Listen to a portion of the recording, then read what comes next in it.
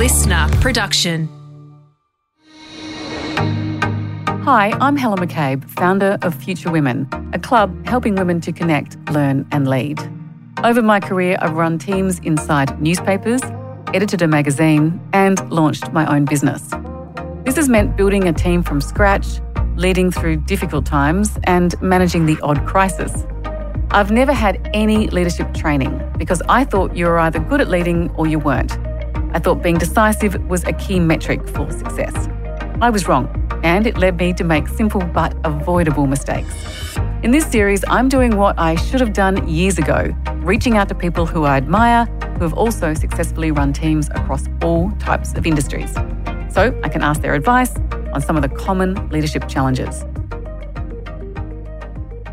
My guest today has spent much of her career working on complex, explosive, and emotionally challenging issues. Sally Neighbour's outstanding career spans Four Corners, 7:30, Lateline, and Foreign Correspondent. A Walkley is Australia's most prestigious journalism award. Sally Neighbour has been nominated for 19 Walkley Awards, and she's won 3, so you get the picture. Sally has written on terrorism and Islamic extremism for the Monthly magazine and the Australian newspaper. She's also written 3 acclaimed books. Sally recently stepped down as executive producer of Four Corners after overseeing a particularly robust period in its history. In this episode, I explore fearlessness. Is this something we can learn? But also, how does it impact others? And just before we start, please be aware this episode does contain sensitive information around the topic of the Bali bombings.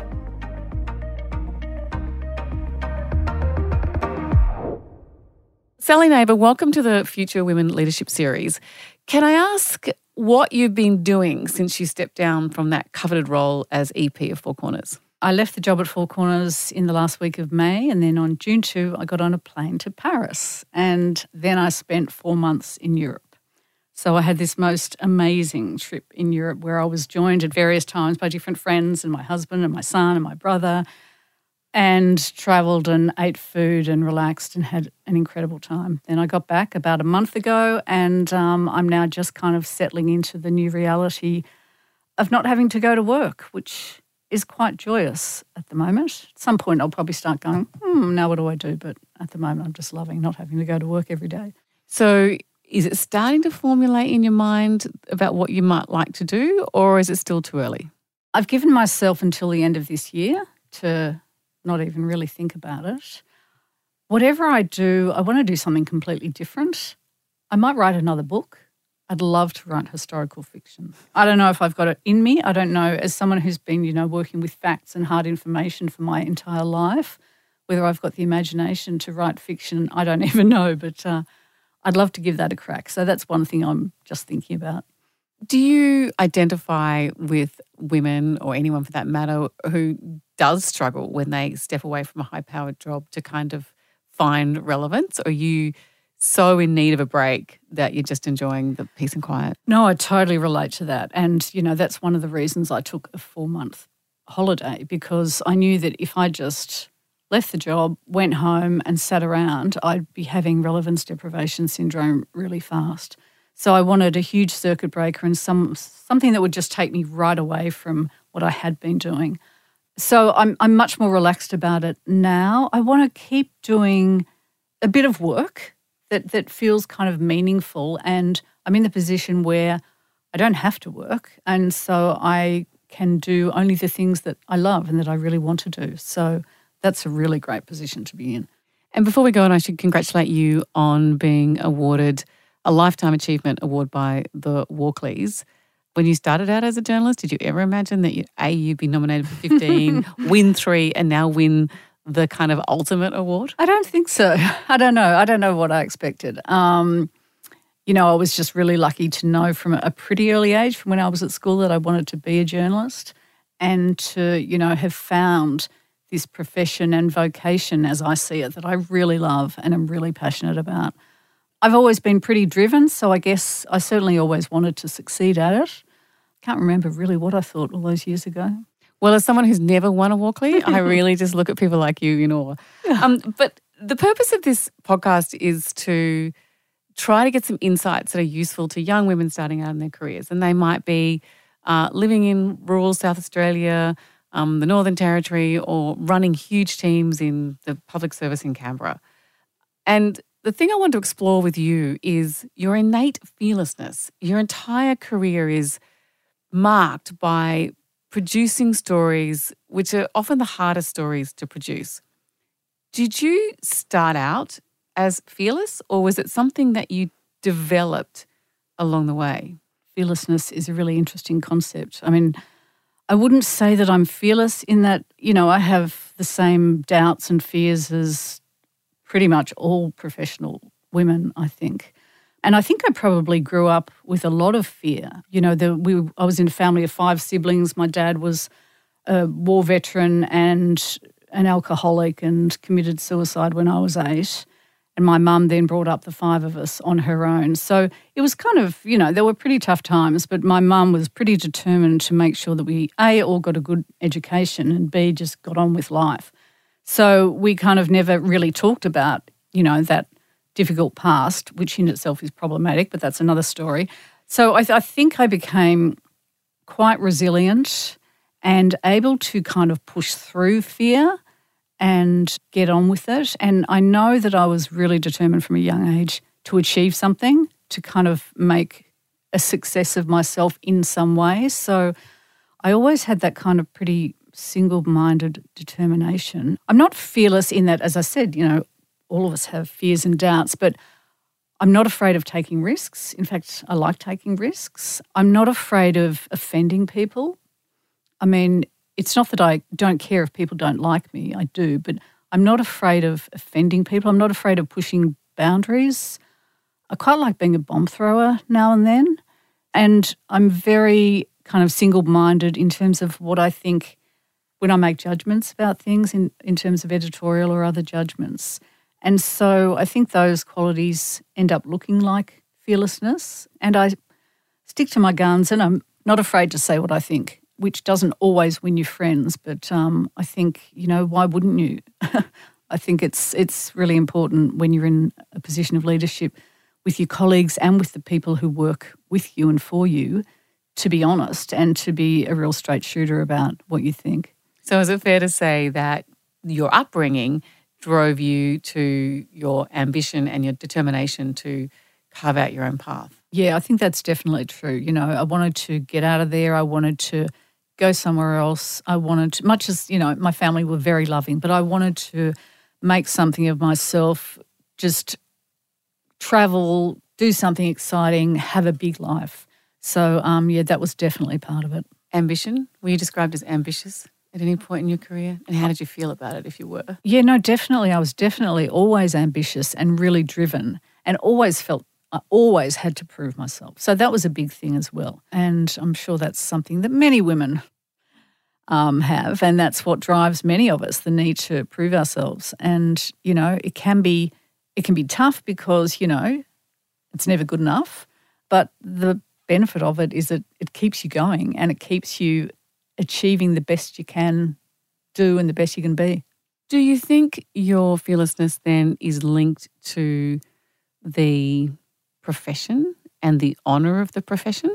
I think it is. I think it's all about the fact that I believe so strongly in the vocation of journalism and, serious investigative public interest journalism.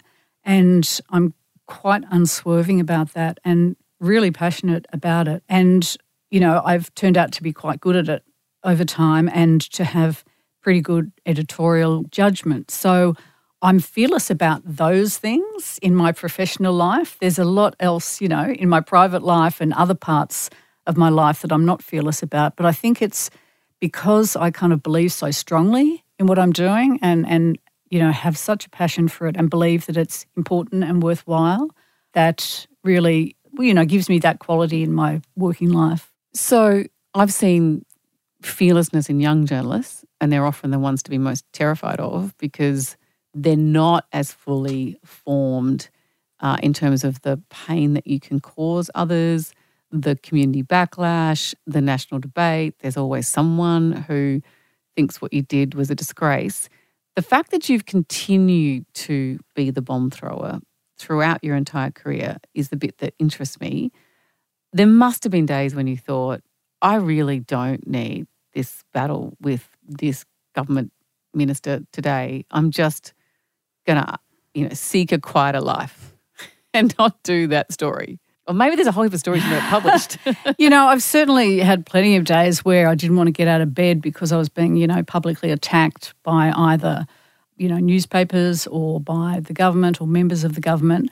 But I think if you believe in what you're doing, and also I've had a lot of support around me. I've never worked solo. I've always, in these recent roles, worked with a team of people who share the kind of really strong sense of purpose and mission and share my dedication to what we do. And so working with a team in that way and having, the team support and mutual trust, I trust them because I know them and because they've earned my trust, and they trust me because I've earned their trust. So having a really strong group of people around you when you're doing that kind of work is absolutely essential. To do it on your own would be a killer. But it's the people that, share my belief in what we're doing that keep me going. So you've got the story, it's controversial, you've done the work, your team's fact-checked it within an inch of its life. You're going to run that story. You're the one at the top of the tree. The buck stops with you. What goes through your head? Is the story right? Is it absolutely 100% factually accurate? And as you say, I'm a obsessive fact checker, as are most of the people I work with. Is it in the public interest? If it's not in the public interest, then there's no point often. Are you exposing the right people? One of the things I do agonise over is who we're exposing. If you're exposing, a senior politician, say for corruption, for example, or, a police chief or someone in a position of power, well, that's one thing. But when you're exposing, it's the collateral damage, the bit players, the people who are drawn into it, they're the hardest decisions to make, I find, because that's where there's a much less clear public interest in exposing those people to the kind of shame and ignominy of being outed, named and shamed in a, investigative current affairs program. So I think about all those things. I think about, is it ethical? Is it moral? Have we ticked every single box legally? Have we, given people a fair opportunity? There's a million things that I think about, but a lot of them are governed by the processes that we follow. And I think when you're doing a high wire job like that, having processes is incredibly important. And that's a really big thing at Four Corners. The processes that we follow are really rigorous and prescriptive, and there's not a lot of wriggle room in there. And that's a big safety net because you don't want to be making kind of subjective, arbitrary decisions about difficult issues. And I think that can apply probably in any professional type of work, that, you need to have really strict or really clear guidelines and expectations and standards and morals and, ethical bars, so that you're not making subjective decisions. You're making decisions that are kind of governed and determined by this really clear set of criteria. So your fearlessness is strong, and it has been from an early age. What about leading a team with a range of personality types, some of which are not going to be as open to the public criticism? How do you manage that process? You have to treat people in a way that makes the most of their strengths. So not everyone has it in them to be a really hard-nosed investigative journalist who is constantly going to be having big public fights with public figures. You can't make everyone do that kind of work, and not everyone's got it in them. So for me, it's about always trying to establish what the strengths of individuals are, what they're really good at, and, give them the opportunity to exceed in that area, to kind of bring whatever expertise or skills or, even strong instincts they've got. But you wake up in the morning and you're on the front page again of a particular newspaper that's not happy with the story, and there are going to be team members that are really going to feel it. They're not going to be battle-hardened. They're not going to be even aware that when they published or broadcast that story, they're going into battle. You're going into battle. You're ready for it that morning. What do you do about the team member that is like, they've criticised us for this, and did we check that image, and did it really happen? How do you manage the team that feels it emotionally and know that their mum and dad and husband and was going to say, but your story's not right? That bit of the puzzle is hard. Yeah. I think a lot of it has to do with collaboration before the event. So I think I'm a really collaborative person, even though I, am seen by some as a tough leader sometimes. But I think bringing the team with you and ensuring that everyone's on the same page during the project, which involves just a lot of communication, a lot of hearing people's ideas, a lot of making sure that you know where people's heads are at and what they're thinking, so that either you're bringing people along with you, or else it might not even be me who's bringing everyone along, but someone is bringing the team along and everyone's on the same page. And then, when the shit hits the fan, people are much less likely to panic or freak out. When the shit does hit the fan, I find it's important for me to show up. I might not want to get out of bed when I've been on the front page of the newspaper for, the third day in a row. But, I show up and I'm kind of hanging in there and pushing on ahead and talking to people and, talking about other stories and what everyone's doing and everything else that's going on. And so I find people are kind of encouraged and calmed by that, and they realise that it's just part of the job if they can see other people getting on with it, even when it's getting really hard. How do you behave under pressure? I tend to go quiet, so I don't yell ever. I hardly ever raise my voice. I tend to internalise pressure, so I don't generally kind of take it out on people or vent. So people think I don't suffer from stress, but I do. I just suffer internally from it. I just try and, go quiet and focus really closely on the decisions that have to be made and what has to be done. But, on the other hand, I can just as easily go in fighting. So, if I have to fight, for example, for an important story to go to air, I will do that, and that's not necessarily quiet.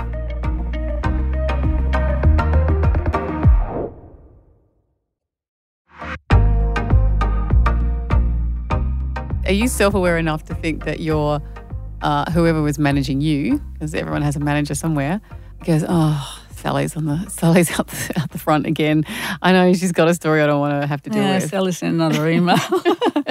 Yeah. Yes. They do feel like that. Yeah, they do feel like that. Yeah. But with the stories, it's pretty much always worth it, because that's what you're there for. That's what I'm there for. It's probably less worth it for them sometimes when I'm sending them, an angry email that I haven't sort of put through one of my wise advisors first. But, when it's the journalism that you're fighting for, and the journalism is good and, clearly in the public interest, then usually they're supportive. And usually you win? More often than not, yeah. Usually I win, not always, but I don't think you usually. Get to stay as the EP of Four Corners for an extended period of time if you don't win most of your fights. How did you learn to trust yourself and your judgment? I think it's just longevity. I think it's doing it for a long time. So I started off in commercial radio, worked in commercial television, moved to the ABC, worked in news, 7:30 was a correspondent, worked on Late Line and foreign correspondent, and Four Corners as a reporter for quite a few years. And reporting at Four Corners is where you're really going to learn, the hard stuff. So I think it's basically just having done all those jobs for 20 plus years before I became an EP. So it's a combination of that and just having that kind of focus that I am fortunate to have, and the single-minded determination that I'm fortunate to have. What sort of leader would you describe yourself as? You've already given us a bit of a hint. You're a bomb thrower, you're tough, you're resilient. How would you describe yourself more broadly? I should say, by the way, risk taker rather than bomb thrower. I think I'm a strong leader, sometimes tough, very focused, single-minded, very collaborative. I love working in a team. I've mentored a lot of young, particularly women journalists over the years. That's something I'm proud of and something I love doing. The working in the team is the part of my job that I love almost as much as the actual journalism. I think they'd say that I really care, that I've got a big heart, that I'm compassionate, sometimes that I am too hands-on, that I get too involved in people's work. And in my mind, I do it because I want every story to be as good as possible. But, there's probably occasions where I should be letting, the team members do more of the work and me do less of it. I think, some people would say I'm a hard-ass bitch, people who, particularly who I've had to deal with in terms of managing their performance when they've been underperforming, or managers with whom I've fallen out. And, of course, a woman who's a strong leader is much more likely to be called a hard-ass bitch than, a man's not going to be called that. No. Yeah, so I think all those things. So to the listeners, it's really rare to find journalists of Sally's calibre to produce year in, year out stories that change the national conversation. There is a real fearlessness in anyone who can do that. Do you think it's something, Sally, that you can learn, or do you think you kind of have to have it as part of your makeup? I think it's a bit of both. I think you can certainly encourage it and foster it in people. And I think if you give people who are doing a really difficult, high-wire job enough support, giving them support is a critical factor in enabling people to either, conquer their fear, or else it's actually probably more about, it's about calculating risks rather than being fearless. And probably being fearless is something you've either got or if you haven't. But learning to calculate risks and take calculated risks is something you can learn. And I think if you give people enough support and expertise and backing and, training and knowledge and information, then, that does facilitate people being able to be more prepared to take risks.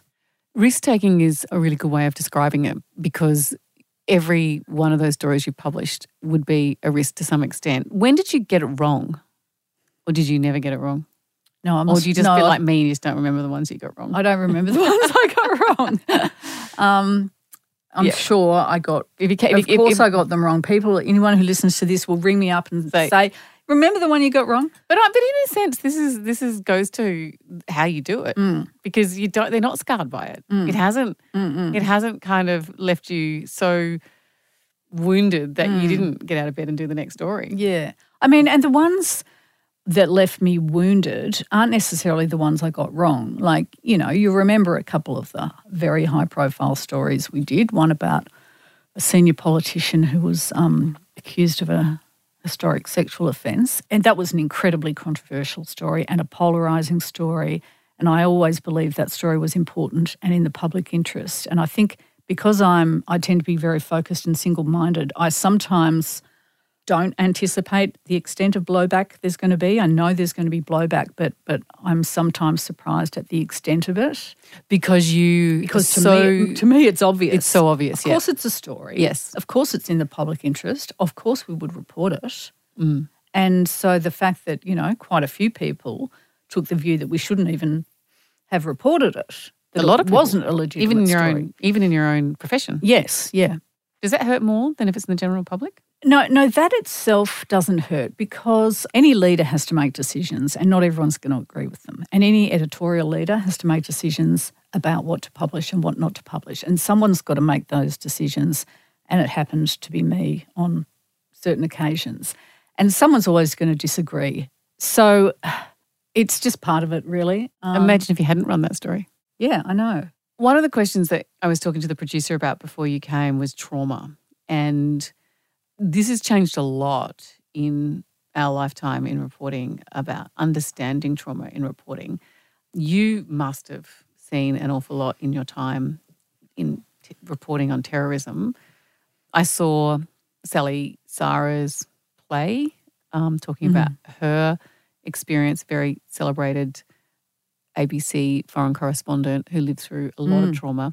Tell me a bit about that experience as a reporter and now as a manager of people who potentially come into contact with trauma. Yeah, well, as you say, we're much more aware of it now. When I started as a journalist, and probably when you started as a journalist, it wasn't even recognised as a thing at all. Journalists went off and covered wars and horrific, disasters, and there was never any consideration given to their well-being. And, journalists, it was a badge of pride for journalists to be say, oh, I wasn't influenced or to behave as though. And in those early days, it was all men. And then it switched. Yes. Quite dramatically. Yes, that's true. Yeah, so I was a correspondent and, covered some hairy stories, some wars in places. And as you say, I did a lot of work on terrorism. I was in probably the one that, is clearest to me is I was in Bali the day after the bombings and, went to the scene, which was just, a smoking ruin. Went to the hospital where, there were lots of terribly burned people waiting for treatment. There was a room where there were body parts stacked up.